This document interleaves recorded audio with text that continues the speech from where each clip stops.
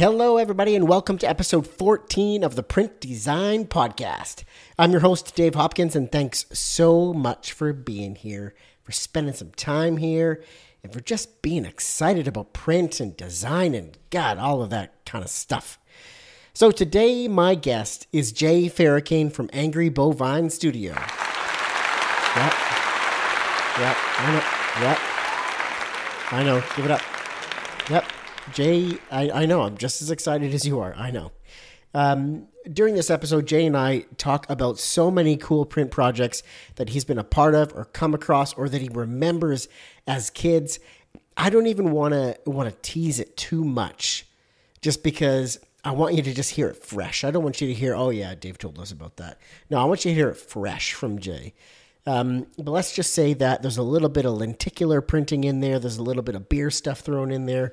There's the old grade 7 magazine. You remember those. Maybe you created one. Talk a little bit about that. But I will say that the project that we do a deep dive on is for Duke University. And I'm not going to give you too many specifics, but he really focuses on the research and problem solving for this print piece. Yes, there's, some paper choices and colors, but there's a system.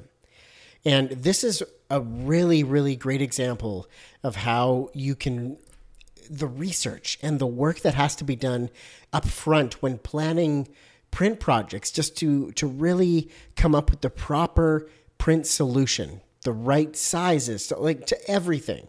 And I love this because Jay does a really deep dive into what's involved with that research and that homework and really figuring out what's going to solve the problem that they had in print.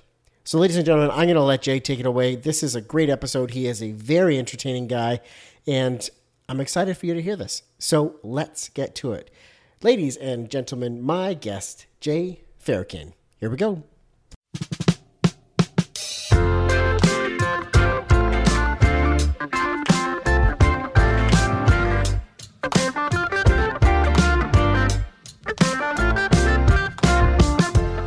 Welcome to the Print Design Podcast, the show where we talk about all things print and packaging. We go behind the scenes with designers and talk about the print projects they designed that really rock their world. From file prep to holding the finished product in their hand and all the key decisions in between. So, let's talk ink on paper.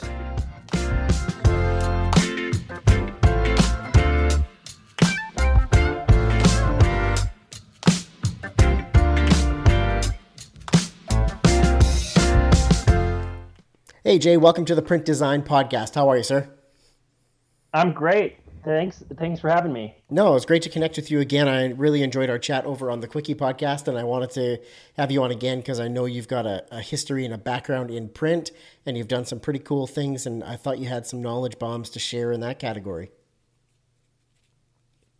Well, I think you're being very nice. Knowledge bombs, that terrifies me, but I do have a history of messing things up, and I'm really not afraid to let people learn from my mistakes. So what I should if really anything, say... I like to show people. Yeah, so what I should say then is that because you've screwed up so many times, you have some knowledge to share. Yes, there we go. Yeah, and I will be an example of what not to do maybe, but I am happy to take people on that journey. Awesome. Well, for those of us who have not listened to your episode over on the Quickie, I mean, first off, you should, so go listen to it. But second is tell us a little bit about yourself. Just give us a brief intro on who you are and what you got cooking. Sure. I'm Jay Farrakane. I run a small studio just outside Boulder, Colorado called Angry Bovine. I'm a formally trained graphic designer. I kind of consider myself a generalist. I think I'm fairly capable at just about everything. Our studio handles packaging, web, brand stuff, you name it. We probably have either tried it and done it. I am a design educator. I teach at a grad school program here in Colorado as well. And like I said earlier, I am not afraid to mess things up. I love it. Like, really, you either succeed or you learn. I don't think there's really is any mess things up. No, and I, it's funny that's an interesting topic, and maybe a good place to start. I think that is one of the things that I see in design education, and I've even talked to people in peripheral spaces, like guys who are ski trainers, like teach kids to do backflips and stuff. And I have a background in skateboarding, and I think about how I learned.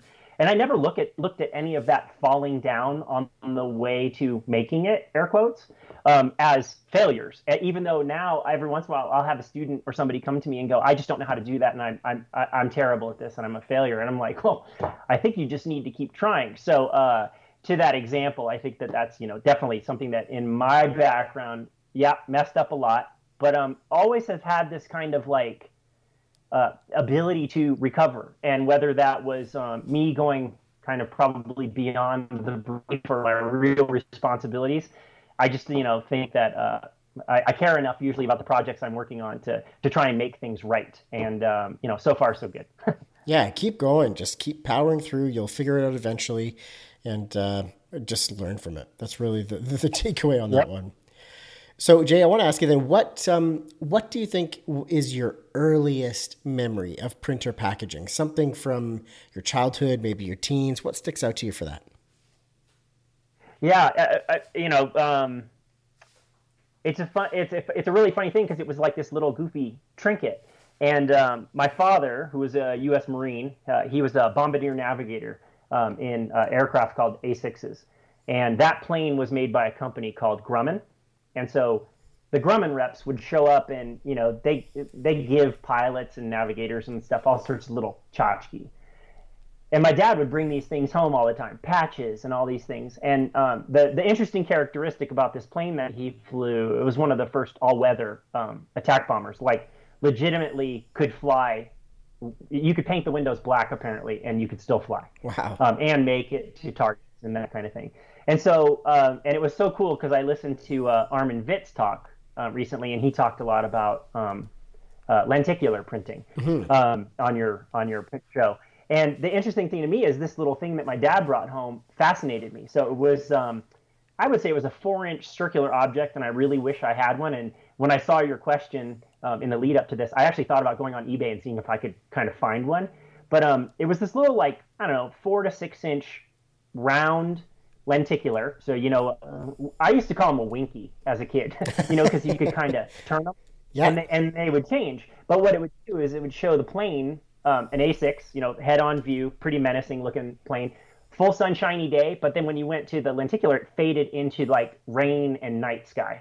Oh, and cool. It was really bitchin'.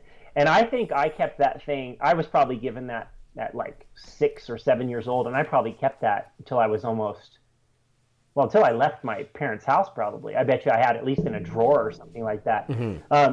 And I don't know if I ever looked at that thing and was like, oh, I want to make this. It was just so fascinating to me that not electronic, totally experiential. And to me, I think now as I reflect back on that as a designer, like that's communicating a real capability of that thing through, when I say that thing, a real capability of that aircraft in, by leveraging a print medium. And to me, that's always the sweet spot in whenever you're designing for print is like, how are we going to take this kind of static thing and make it interesting? And whether that's scale of imagery on pages or, pagination or form factor, all those things, like you really have to consider and to make it powerful. But I'd say that's definitely the first thing I remember. That's awesome, kid. I'm going to be doing some serious Google searching after this and eBay searching, trying to find an image of this thing because it sounds so awesome. And exactly like you said, it's something that took something, a quality of something, and portrayed it in print. It created a different experience around it. Well, and to me, I think that's the real interesting opportunity the design has in any project, right? Is like, where can you really build that DNA or like in print, a lot of times you're leveraging things that exist. So it's knowing the elements that are out there, like, is there specialty finishes? Is it a certain kind of paper? How can you communicate these things? But for someone to take advantage of something like that and really drive home this extra, really a brand point, if you will, through the medium that it's being portrayed on. Like, I just think that if there was a rating scale for it, if there's a Rotten Tomatoes for design, it gets you into the high 90s instantly, so definitely, I love that analogy. If there's a Rotten Tomatoes for design. What about recently, Jay? Have you had any recent interactions with print or packaging that you really enjoyed, or was a really good experience for you? Yeah. Shoot, it's funny. Like, I think I got a pair of, and I can't even tell you what the name of it was. I got a pair of headphones recently that I remembered like thinking, and it was kind of like one of those Instagram buys that I'm like, it's a cool form factor. Yeah. I think I need a new pair of headphones.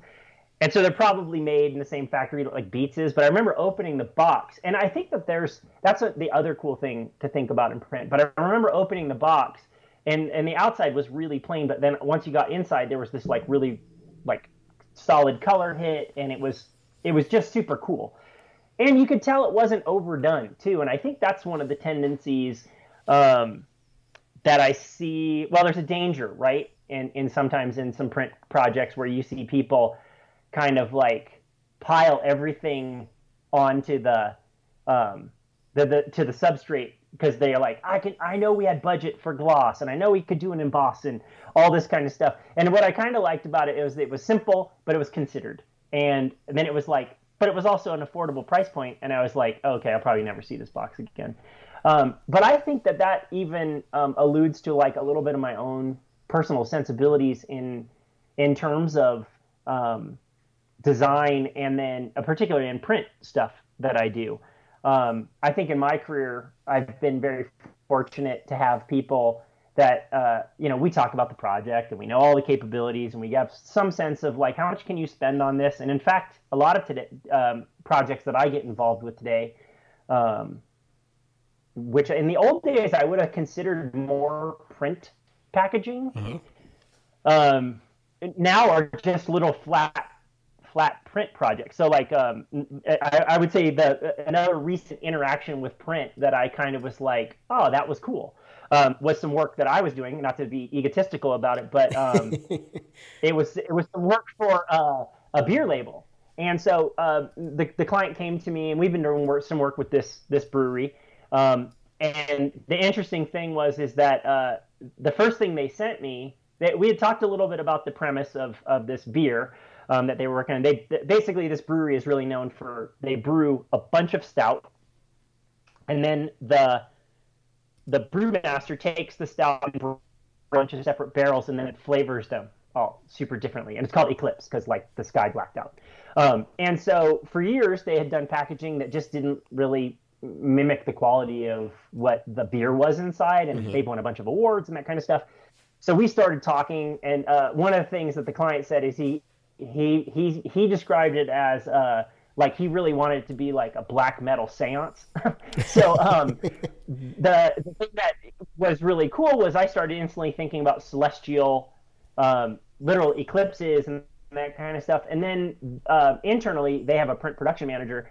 He sent me a bunch of the samples of that. Literally, it's a sticker. They just stick them on glass bottles in their thing. So I'm designing a flat object. But what was really cool was the ways that the substrate can trick the eye into that you're doing some more sophisticated print stuff. And so to me, one of the kind of cool things that now I'm starting to see in print is people are starting to come back at this effect kind of world. But I think a lot of the effects are kind of being done in kind of trickery kinds of ways, because like in the case of this beer bottle, it was a matte like aluminum finish. So when you print, if you don't print ink there, you get reflection. Yes. And so it's still set up for color. It's still, and then that was the other cool thing is that not only did we design one label, the one label had to be able to, I think with some copy changes and a color edit, would be ready for the next flavor. And somewhat tied to the flavor, like if it was a German chocolate cake, which has cherries and stuff in it, the label's going to have a red tint to it. And the brewmaster actually dips each bottle in wax, because on the assembly line, they actually don't know which is in which. until they start labeling them, and they needed a way to kind of like figure that out. So we picked that queue up, so we got given a lot of stuff up front. But I think, I know you were like, hey, what are you seeing out there that's really cool? But I think actually what I'm seeing out there that I think is really cool is some of the existing tech that is allowing us to do some more sophisticated looking things, yet it's fairly simple to do. You know what? That's a great. So that's been kind of a great example, because we do a lot, or I've seen a lot of shrink sleeves. Cans and short runs for breweries, craft breweries, on shrink sleeves going onto cans.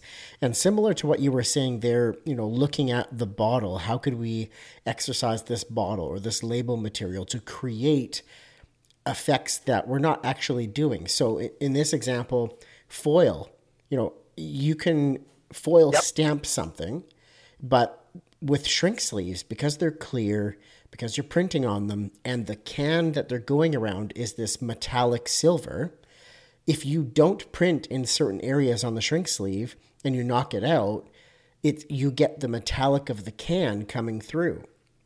And to take that a step further, if you use a gradient or a screen of a yellow ink in an area, the metallic of the can turns that into a gold foil look. And again, you're not foiling anything. Yep. You're just exercising the abilities, and you're almost tricking the eye of what's been done to this to create something really unique. Well, and I think that I was listening to your Dan Jansen from Lincoln Design podcast, and I think he mentioned it was this knowing what you can do kind of thing.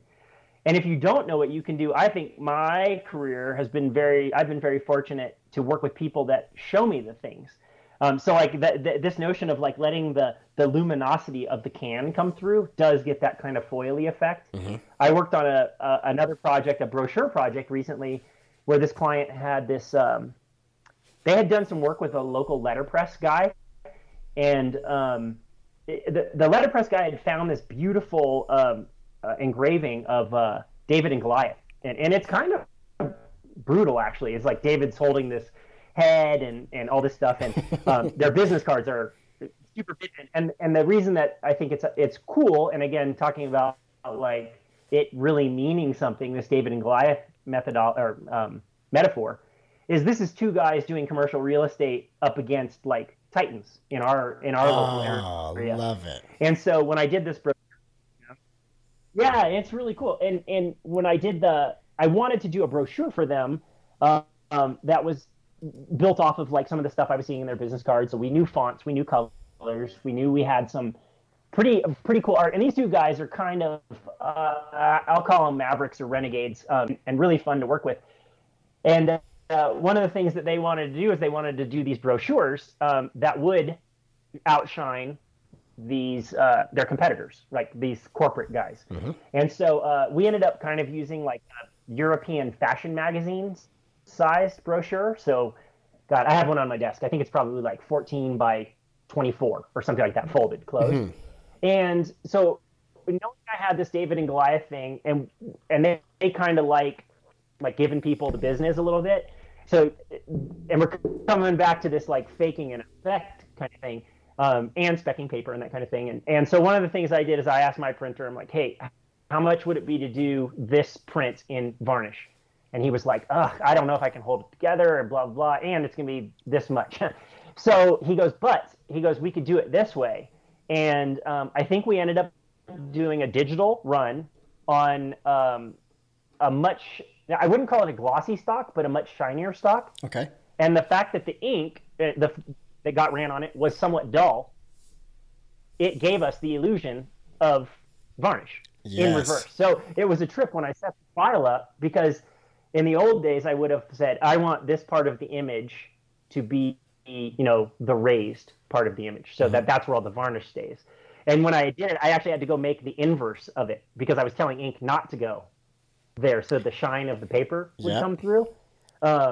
And so anyway, it was a really kind of cool thing. And the one thing I would profess to anybody like getting started in this world and doing print is talk to the people on the mechanical side of things, the ones that know like supplies and things like that. Because a lot of times we as designers, I think, have, that's our job, is to have ideas. But print is like, it's a trade, and like there's like legitimate physicality to it. And so sometimes just asking, that's the other thing I see in a lot of designers. A lot of people don't ask other people's input in stuff, and outside of like aesthetics, right? Yep.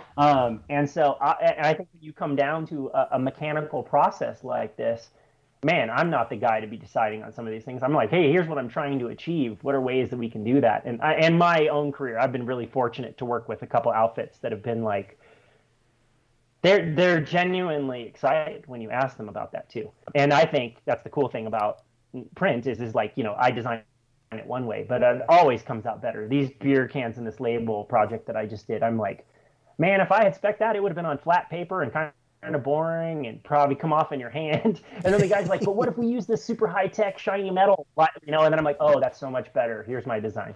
So yeah, take it and run with it. I love that.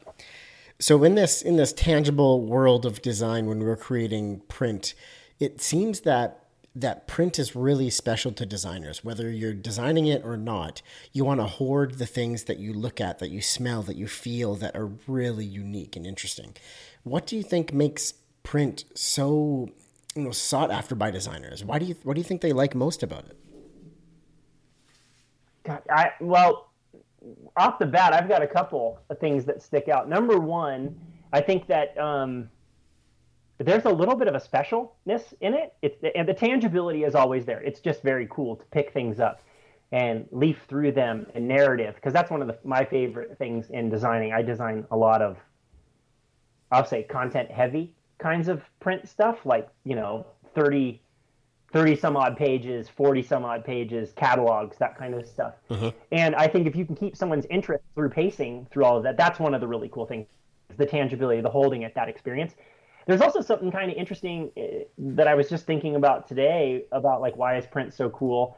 Another thing that I think is really cool is that it's special. Like, there's only so many of them, and you almost get a privilege to kind of hold that in your hand. It's not unlike getting that one of 500 Black Sabbath Into the Void singles, or something like that, printed, that had a mistake on it, and everyone's like, well, dude, that's not ever going to happen again. We don't have a lot of experiences like that in life.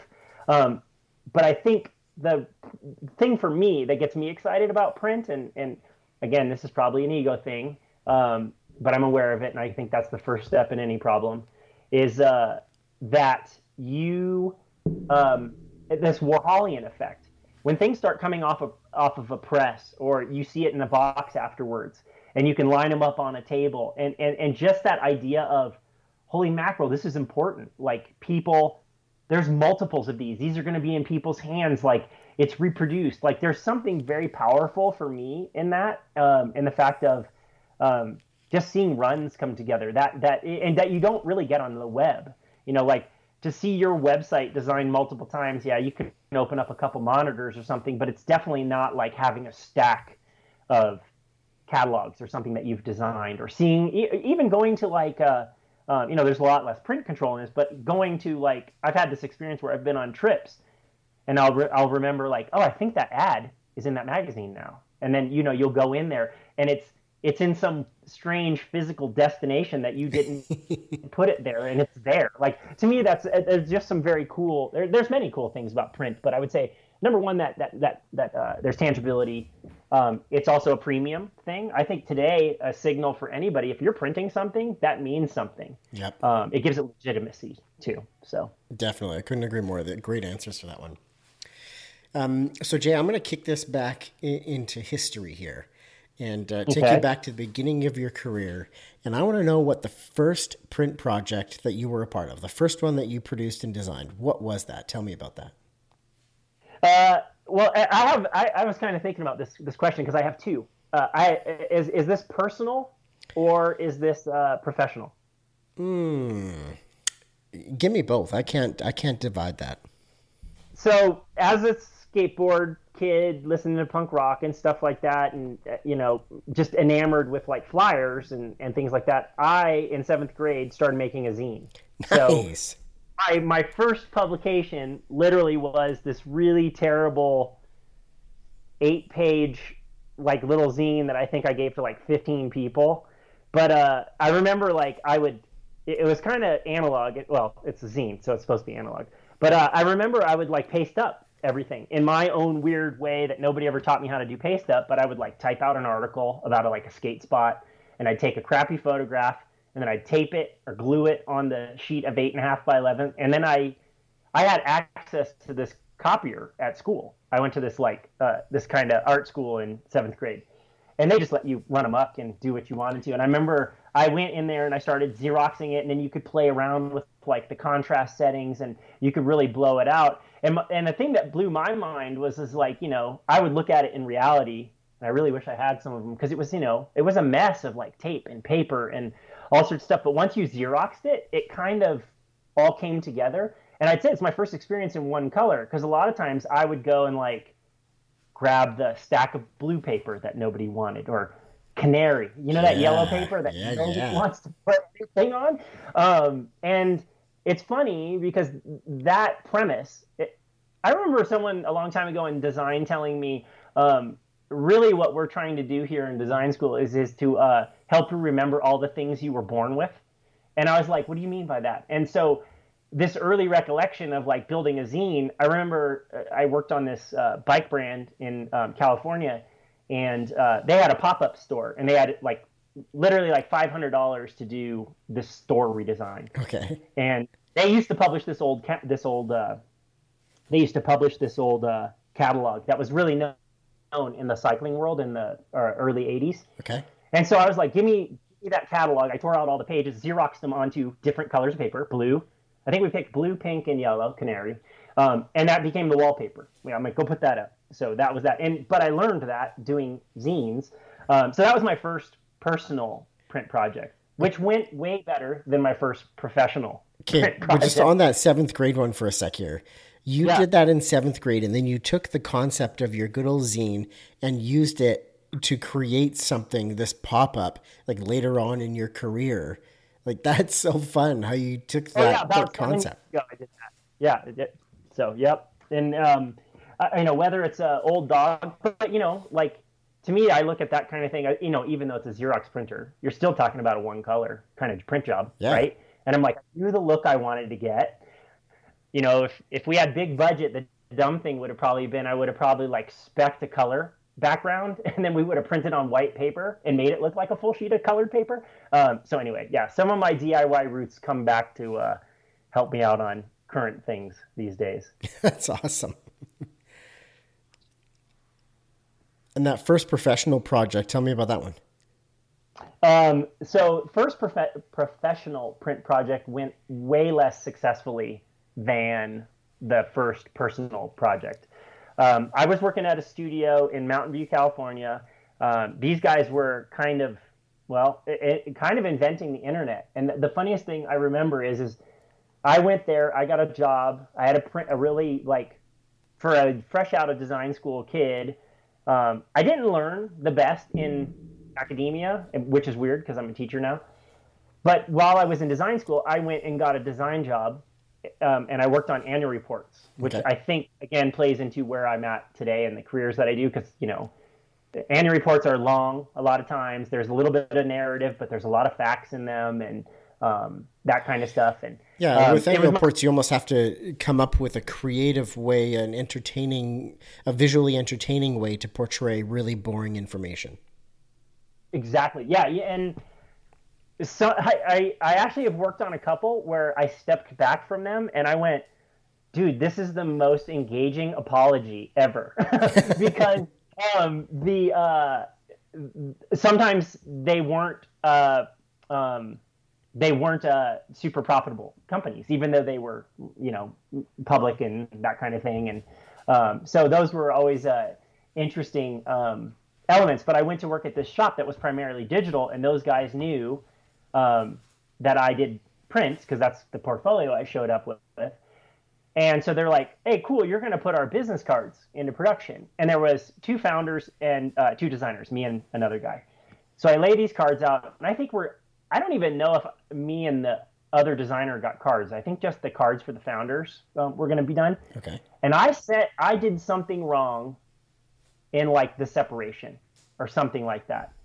And it came back just completely not what we wanted. And I actually never even let them see it. I just, I literally like slid money across the table to the guy, paid for the print run, went back. I have to go make some changes to the file. We're going to reorder these. And then that's how I taught myself to, like we talked earlier about, like, hey, I get myself into a lot of problems. I have to figure out how to fix them. And when you are financially slapped on the wrist for something, you remember that one.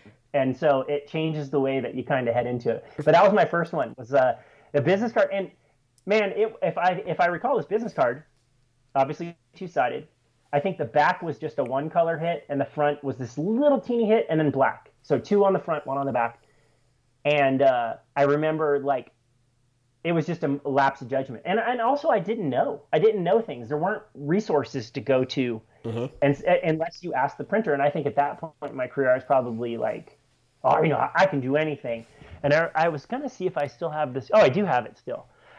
After that, I bought this book called Forms, Folds, and Sizes. Okay. And that book was like one of the, at least I had a reference now for when I was tackling things to have some sort of guidance, because I think I must have been, shy. And I think there's something about when you're a younger designer too, is you don't want people to know you don't know what you're doing yet. And so rather than being forthcoming about that, which is what I do every day now, because I still don't know how much I know.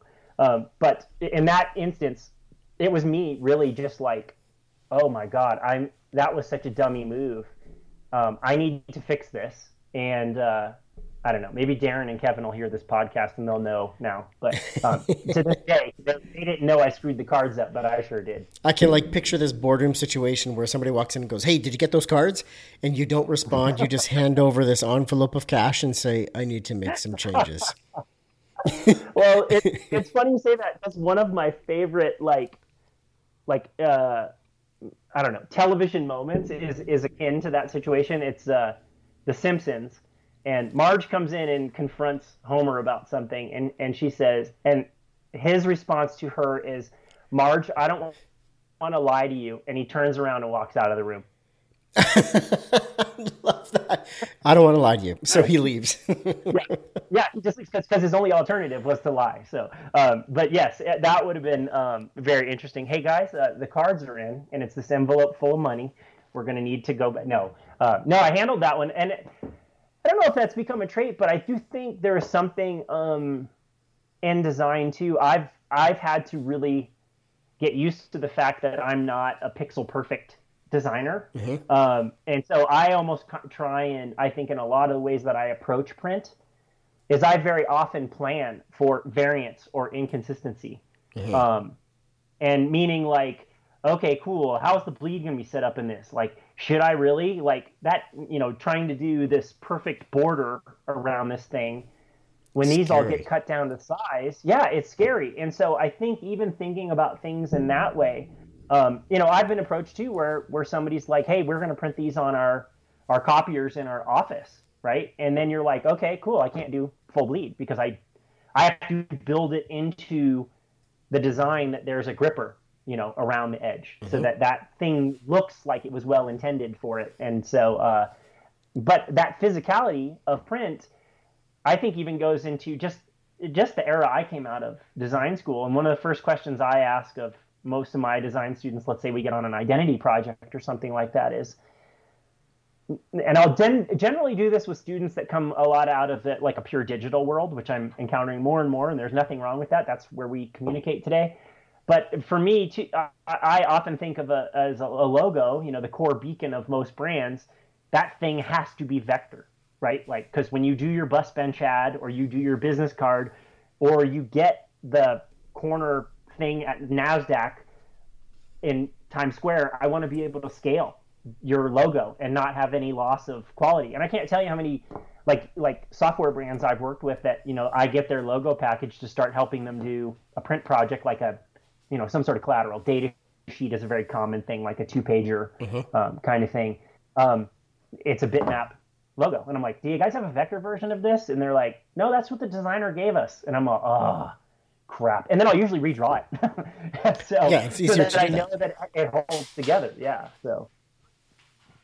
You know, when I think about your business card story that you were sharing, that where it went wrong, and it was, as simple as, one or two colors on each side, immediately one of the most common things that I hear, and you also had said that you're increasingly dealing with students who have only been trained in the digital realm. First, Yep. isn't that, I find that just so disappointing that like they want to stay in that realm when there's so much excitement creating the tangible objects, the printed things, the things that sit on people's coffee tables for years. You're more engaged with consumers' lives when you're creating really beautiful packaging. And not only that, when you're a freelance designer, for example, and you're taking on a branding project, and they say, could you design us a letterhead and a brochure here as well? You want to be able to take those and like to execute flawlessly on them.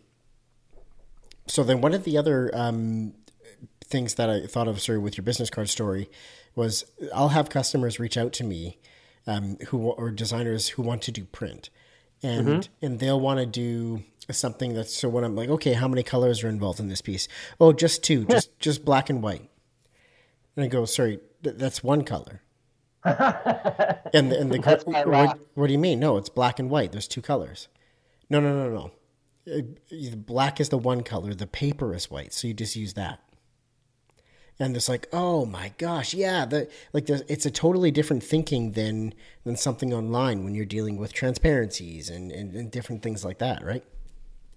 Yo, completely. Well, and I was so pleased to hear you use the word knockout earlier, because when I build logo libraries for brands that I'm creating, when I build out all the variants of the logos, very often I will spec, let's say that it's a logo type and a mark, right? Like together.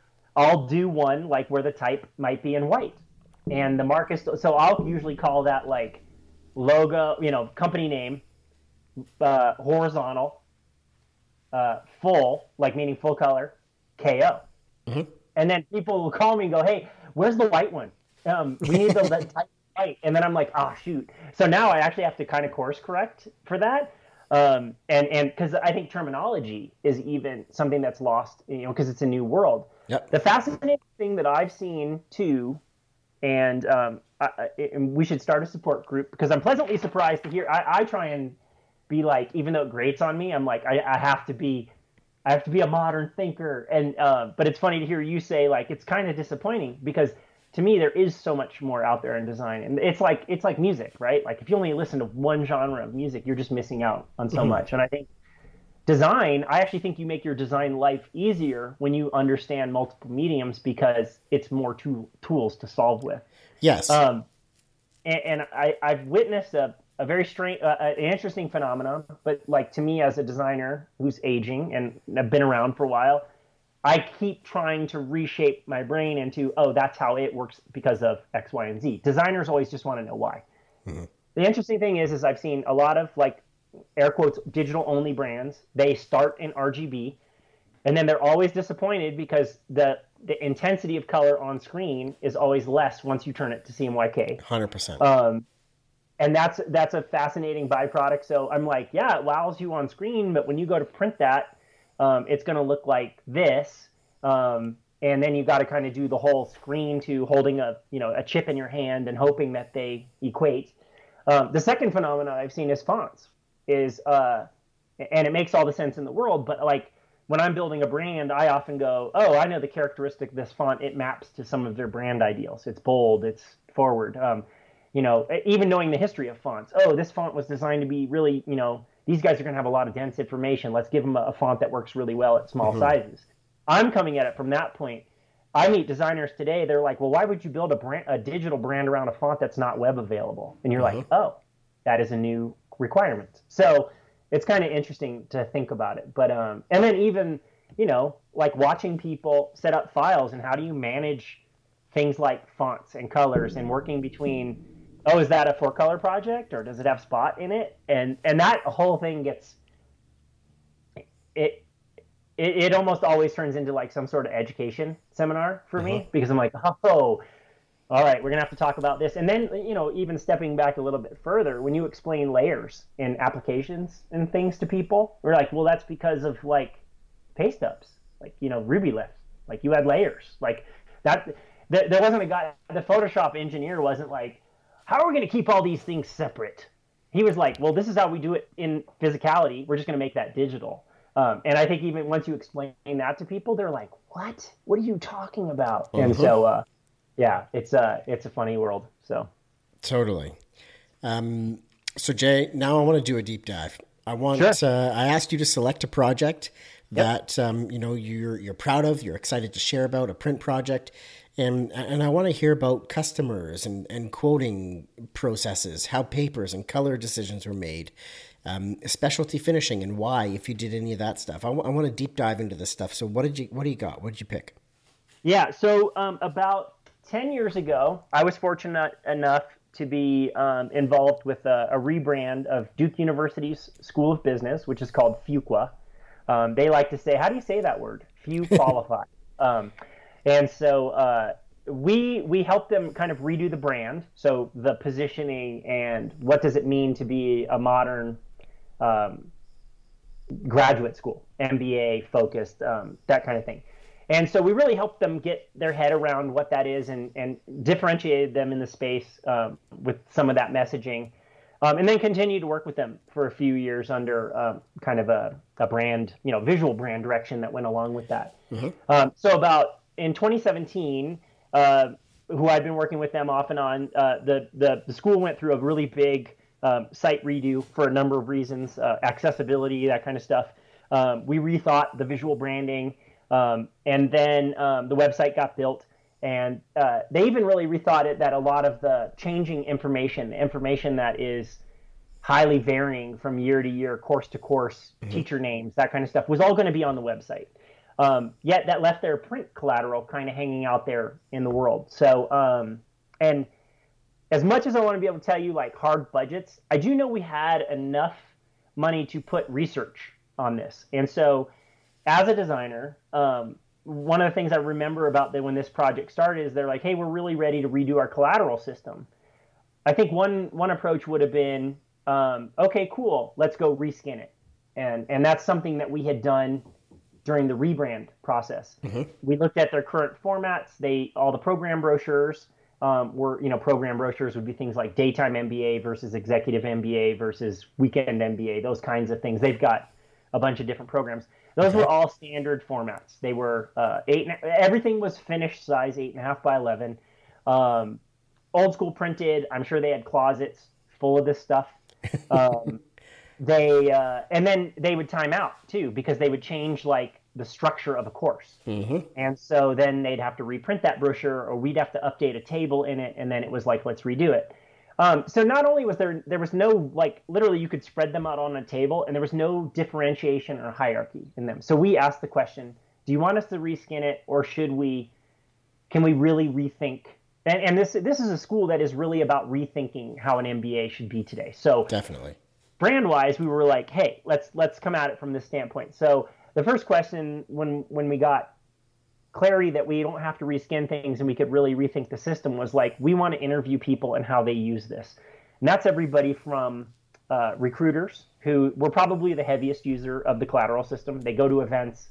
They're the ones putting the printed documents into folders and mailing those to prospective students. They actually have to be shipped to like big companies that hire graduate, MBAs, mm-hmm. Like Ford and those kinds of places. So anyway, it had to be a fairly usable thing. And so really we started there. And I was fortunate enough to hire a researcher that I know here in Colorado. He conducted a bunch of phone interviewers with everybody from marketing staff that is responsible for the upkeep of them, as they edit and change, and the storing of them and the grabbing of them to ship them mm-hmm. To the people that use them, the recruiters. And we really spent a lot of time in there asking the questions of like, what do you wish this would do? And we got back a lot of feedback. Number one was like, the pieces were just too same. They all felt kind of heavy. Now, if you've ever been to like a recruiting event or anything like that, 15 colleges in a room at a corporate event isn't an uncommon thing. And these people Definitely.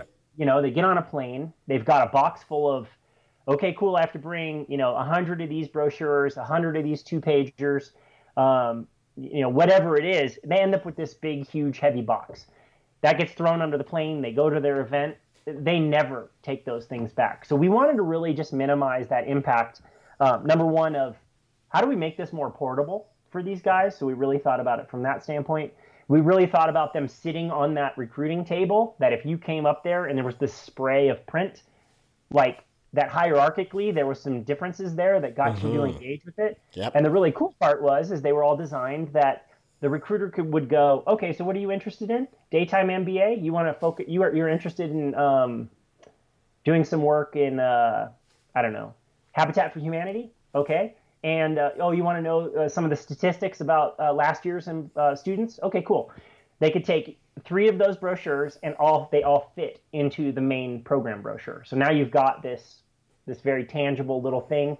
By the way, the smaller elements that fit into it, something like I think we called them interest cards. Those were conceived as half sheets, not in the horizontal half sheets, but split down the middle, because we could maximize sheet form too. Definitely. And so thinking about just the mechanics of how these would be printed, we knew that we could do full bleed and that kind of stuff because they were going to cut these down to size. But we also developed the system to be like, hey, they do a lot of on-demand printing with their print vendor. We knew that and actually it was really interesting in the feedback, because I pulled it up this morning just to kind of refresh myself with it, that one of the questions on it, and this is always the thing I say about people with brands, is I do brand workshops with my clients and things like that. And one of the first things I have to do is some kind of icebreaker stuff, because people who are outside of the design or publishing professions will often tell you, well, that I'm not a graphic expert, or I'm not a brand expert or something. But I'm like, you're an experience expert. You know what you like and what you don't like. And one of the pieces of feedback in there is that the documents felt flimsy. So they were referencing actual paperweight. So even though we didn't go there and pick paper, I think there's and back to the idea I mentioned earlier, print has this ability to communicate legitimacy, right? Like you said, it can sit on your coffee table for years. Not that my brochures are going to do that, but the idea is that, hey, this feels like investment. Like, I want to go here. Whatever you can do to create that experience. So we did spec weights. I don't think we did anything under like an 80-pound cover. And here's the other interesting thing about weights is weights of paper immediately establish a perceived value on something.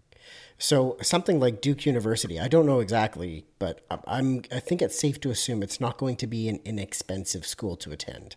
No. So if you're handing over a 24-pound bond white sheet that looks like it was printed on a home printer with course information, that gives one perception. When you're handing over something that's been printed to size professionally on like an 80-pound cover, that's a completely different perception. Yeah, it's tangible value. But what I was kind of like pleased with in this like feedback, that I wouldn't probably have gotten this information, was that's what people were asking for. They wanted it to feel like quality. And that was some of their big problems with some of the earlier format of the system. So we moved to also for not only thinking about form factors and what's it printed on. Those were all really critical things. And we even presented the work back at a system level, way before we showed them look and feel and that kind of thing. We're like, okay, the foundation, you have these options. And I think we ended up in a little bit of a hybrid kind of situation, but I'm never particularly upset. I very rarely give clients an A/B kind of thing. I think they often know far more about their business than I could ever. And really, when it comes down to a usage thing, I want them to be happy and support it. So we ended up in a really good spot on knowing what our foundation was, so that when we did hire writers, or we really started to think about what's the volume of content in these things, they could be very articulate in it. And it really helped us on the design side of things, that when we presented things back, should we know that a page has to have like a certain level of density? They kept coming back with this term snackable bytes, and they wanted it to be less about prose and much more about scan. And it was almost like we took some tried and true web practices and put it back into print. Yet it still had that beauty of like, I'm leafing through this. I can make a mark on this page. I could highlight this thing. And so from that, it was a really rewarding project. And then once we did start to get into the visual design, it was really about just making this thing feel very human too. And I think that allowed us to even pick like the finish on the paper. Like, I'm not talking, we were like, yeah, go out and get the smoothest sheet you guys can. I wanted a little bit of tooth to it because I wanted to have authenticity and texture. Yeah. And it did feel, and I think that even does something to the color once you put color into that paper, right? And Duke is widely known for this blue that they use. And so we had to manage that a little bit, but it wasn't like, oh my God, it's dramatically off. I think it really helped them map the web experience to their print experience, because they're, inevitably they're pushing people to one thing or another. Somebody went and looked at their website and said, I'm going to go talk to those guys at that recruiting thing tomorrow. Or they got the recruiting material and then they went back to the website. And if there isn't continuity between those two things, we're doing something wrong. I think the other cool thing too is they're not web professionals. So a lot of the art that we created actually for these print objects ended up as reusable elements that they could actually just upload to the website, like tables and graphs. Our tables and graphs just look better in print than if you built it out of like, some sort of, WordPress plugin or something like that. So a lot more control in that respect. Totally. And that continuity and crossover between web and digital, like that's so important. And like you gave the example of either the web led them to the booth where they picked up the printed materials, or the printed materials led them to the web. Right. But print played a portion in that. Nobody wanted to exist just on the web. Give me something tangible. It's more trustworthy. It establishes more of a mental connection than just looking at something on your phone screen would. Yep. Well, and the interesting thing too, and where we ended up is there was a consciousness around which items we would be doing, and generally, if I had to have a scale, the program brochures, I would say, get edited annually, maybe. Like that's at the MBA. That's like, hey, this is about this school, but we have documents that get changed quarterly, so they do less print runs on those. But the idea is that those things still exist in physicality or can be made physical. Obviously, all these things can get shared as a PDF, which I think is the unfortunate side of it, but thankful they're getting double usage out of it. But the interesting thing now, once we constructed this footprint, let's call it the system footprint, our interactions with them as the school continues to evolve, particularly in these times that we're in right now, is I think one of the things that we're going to see from education is like, how are they going to adapt programming to meet an inability to be on campus all the time or something like that. So Fuqua has made some real, they were very pioneering in the space of, I would call it, I don't want to say commercial, school, but like they really can adapt programs and meet a need. Like during one of the economic downturns, they were having, they saw this need to help give students almost like an MBA light so that they could kind of differentiate their diploma that a lot of those students were hitting with. So we were able to really quickly put that program into our footprint because we weren't making decisions around, so what's the form factor for the program brochure? And then, okay, cool. Any ancillary documents that are going to go along with this, like these special interest half pages I was mentioning. We've done a series of ROI, I'll call them program ROI books for them as well, that really are just like very visual ways to see what like salary rates are and that kind of stuff. Because, you invest as much as you do to go to MBA, you want to know what salary you're going to be kind of in the neighborhood of, where depending on where you live and what industry you go into. And that's all highly fluctuating information. But we built those even in a way where we implemented, some tools within the print world. And it's escaping me now because I just remembered talking about, but we actually found a font that does Chartwell. So we use we do these, I call them beautiful, very simple, almost like Tuftian kind of charts within a lot of these documents, Okay. but they're all powered through a font called Chartwell. So the updating of them is much less an art project and it's much more an input project. So even the efficiency that we built into that, coming back to that notion of, I try and shield myself from the inability to make mistakes because I know I will make them. That kind of implementation, even the way that we sussed out, hey, we know we are going to be making lots of changes to these charts over time. Let's make that easy for them. And generally, my outfit does it too, but it is user serviceable should they want to do it. That's awesome. So I think knowing that as a designer, though, that you have those kind of tools, coming back to like asking a print person about like, hey, how would I do this effect? I think it's just, again, knowing your tool sets. Yes, exactly. You took the words right out of my mouth there. Is understanding that, and not even from the level of, beyond what can I do with this print piece within the technology and the equipment that my printer has and that sort of thing. How can I pull this off? But also as a designer looking to offer solutions to a customer, design solutions, creative solutions. If you don't know and have an understanding of all of the mediums where you could possibly provide this solution, maybe that solution isn't quite what it could be. Exactly. No, and I think that's and maybe this is the new frontier of print as well, is I'm sure you're seeing this, but I assume out there, I think to my early software days, and I think Dan even mentioned this when he was at the shoe company. But I remember runs of, let's say I did 24 product sheets, 5 to 10,000 of each. Yeah. And it was a global company too. But I think that maybe the new frontier of print is a little bit shorter run, still high quality printing, but things get edited and then reprinted as the old stock goes out. There's this ability to kind of turn it over. And to me, that's the beauty of design. We should be providing a solution for communication, not like creating an untouchable piece of artwork that you can't go back into ever and edit, Yeah, there's a couple of ways that I've personally seen that play out. One way is that, that information that's evolving and changing, sometimes monthly, quarterly, whatever it is, that information isn't being printed. That lives online. That lives in PDF. But what is being printed is the beautiful brand book, the beautiful company feeling piece, the beautiful lookbook, something that is going to drive that customer to that more up-to-date information that is more of like a timeless, bespoke print piece.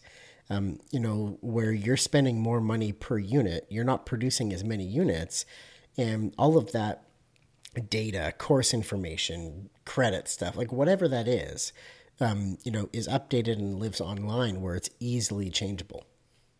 No, and I think that's dead on. And it's funny that you mention brand books, because that is a thing that we've done quite a bit of very recently. And I think that's, to me, if you were to hey, what's the most exciting part of design for you? I actually think designing for the people within companies, for some reason or another, is very interesting to me.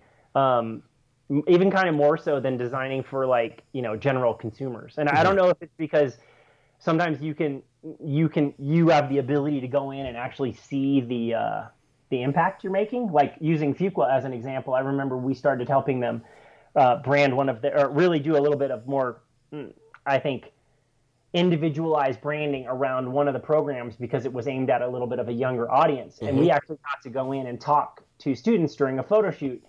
And it was really interesting to hear about the impact of the brand as the way they saw it and what it meant to them.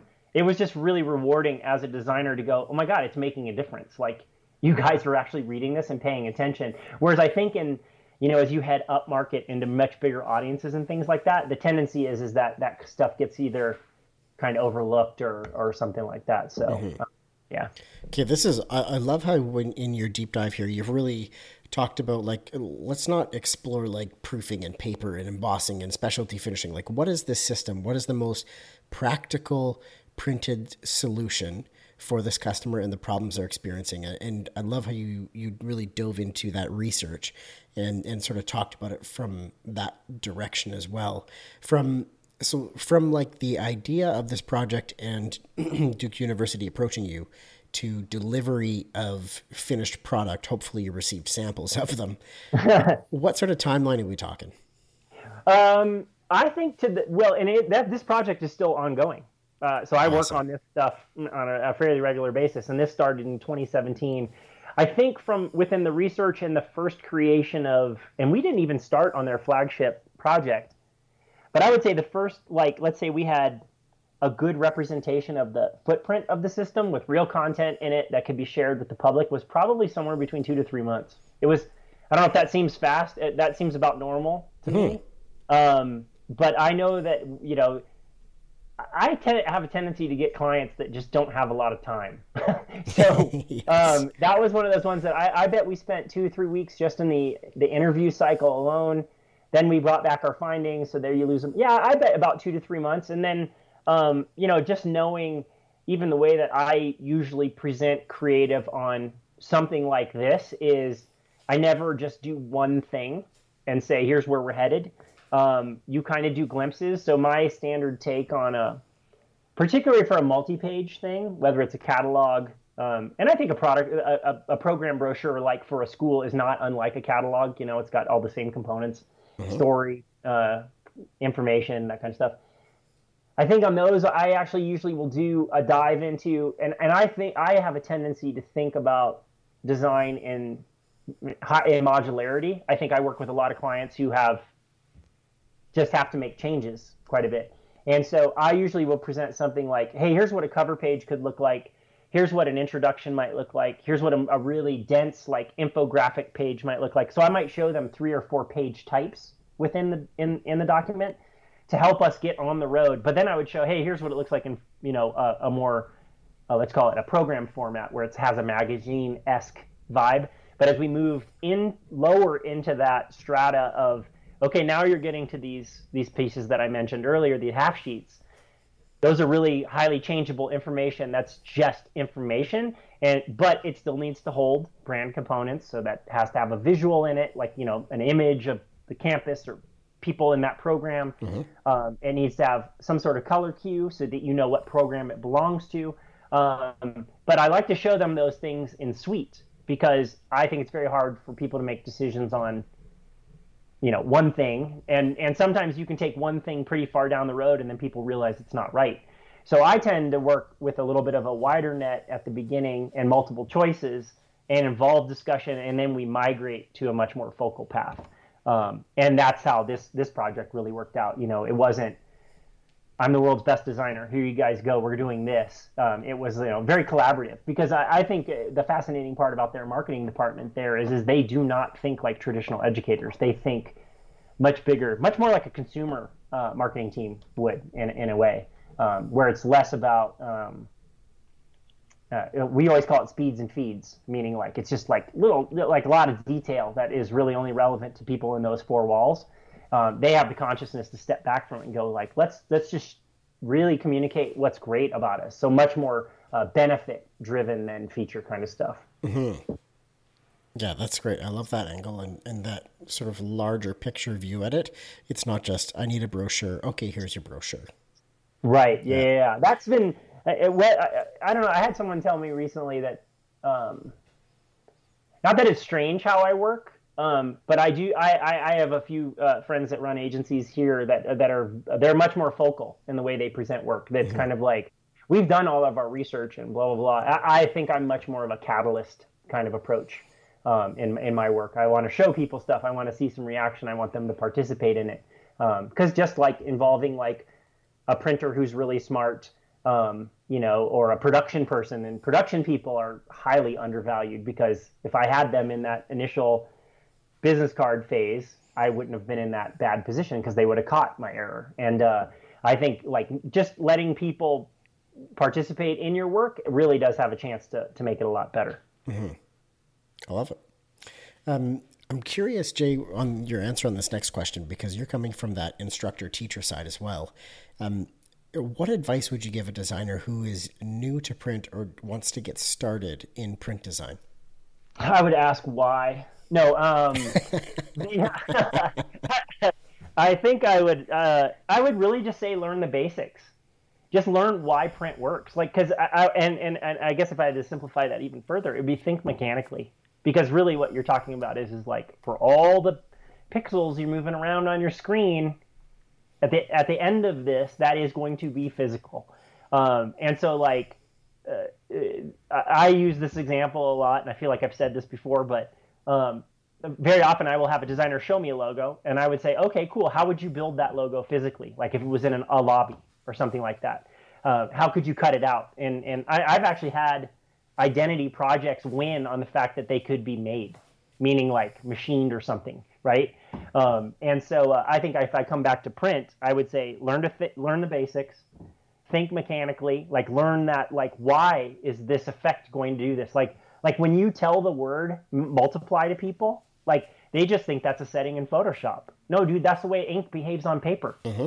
You know, it is not, it's, you know, you can see through it. So, and that's a really cool effect. But if you don't know why that does that, you know, like I said, I can't say this enough, but find people with experience. Like, ask them, you know, to show you how to do things. Like, I was really fortunate, particularly when I was on the corporate side of things and doing a lot of print packaging and a lot of collateral stuff for a big software company in the Bay Area. I was really fortunate to meet, and if I had to, I really kind of actually want to direct a show about the printing floor at some point, because I think it would be very Office-like, you know, the TV show The Office. Totally, yes. And there, because it's, like I said, it's a trade. People know what the heck they're doing. They have this lovely gruffness about them usually. And my print rep was a guy named Pete Strassman, who grew up in a printing family. His father owned a printing company in San Francisco. He went on to be a print rep. I think he only retired a few years ago. But the guy would just he just knew designers, just showed up with like wild hair ideas. We didn't know what the F we were doing. And he was just the funniest guy ever, because if you asked him how he was doing for the day, and I think this sums it up, if you say, how are you doing today? He would be like, fair. Like that would be a typical answer.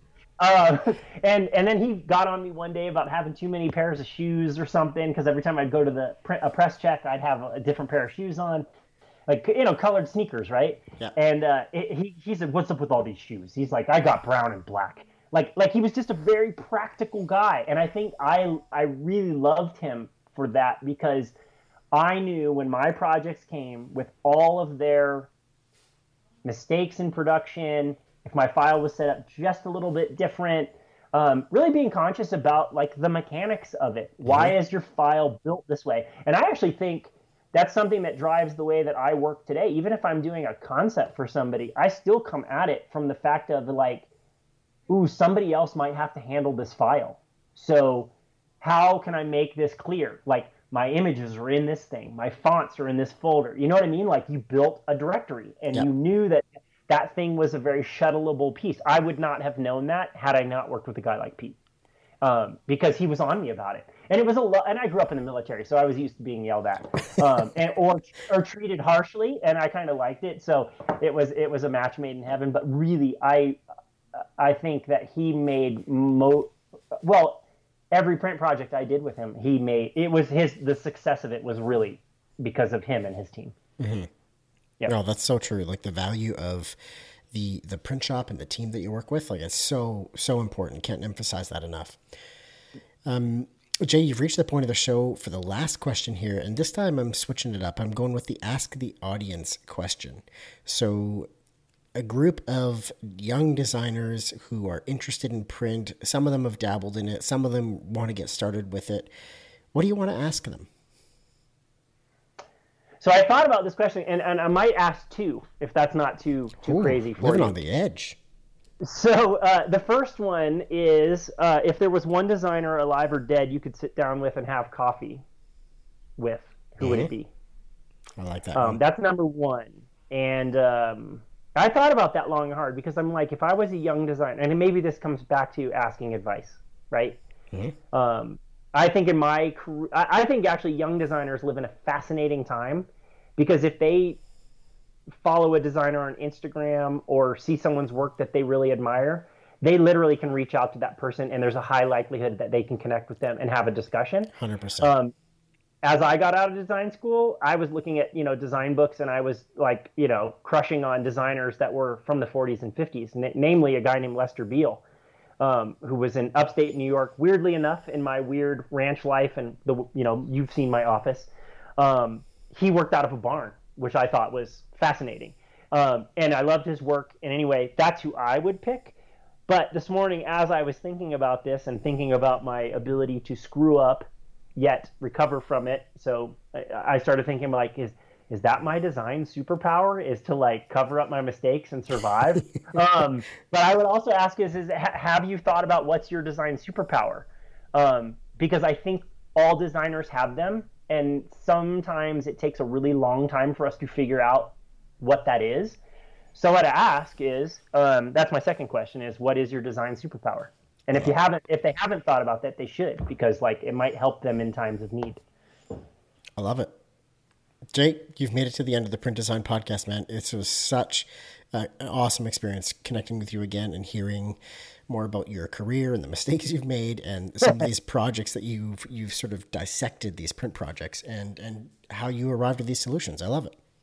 Well, I appreciate your time. And again, I'm so thankful. As a guy who used to do a design talk show here in Colorado, I really thank you for doing what you do, because I think you're doing something that's fantastic and bringing our community together, number one, but you're also passing on a lot of knowledge, man. So like, good on you. And thank you very much for that. I appreciate that. Thanks. I love these conversations, and I thought, why not let other people be a fly on the wall during them, right? Totally. That's a great sharing on your part. All right. Thank you so much, everybody, for listening to today's episode of the Print Design Podcast. If you are digging what you're hearing, head over to Apple Podcasts, Spotify, whatever magical place you are listening to this. Leave me a rating and a review. Helps me get better, helps other people find the show, and it's just good old, just sharing the good stuff all around. Just if you don't like it, that's okay. Share the bad stuff. Tell me how I can do better. I'm always listening. But, it's pretty fun, right? It's pretty fun. Thanks again for listening, and we will see you next week. Bye.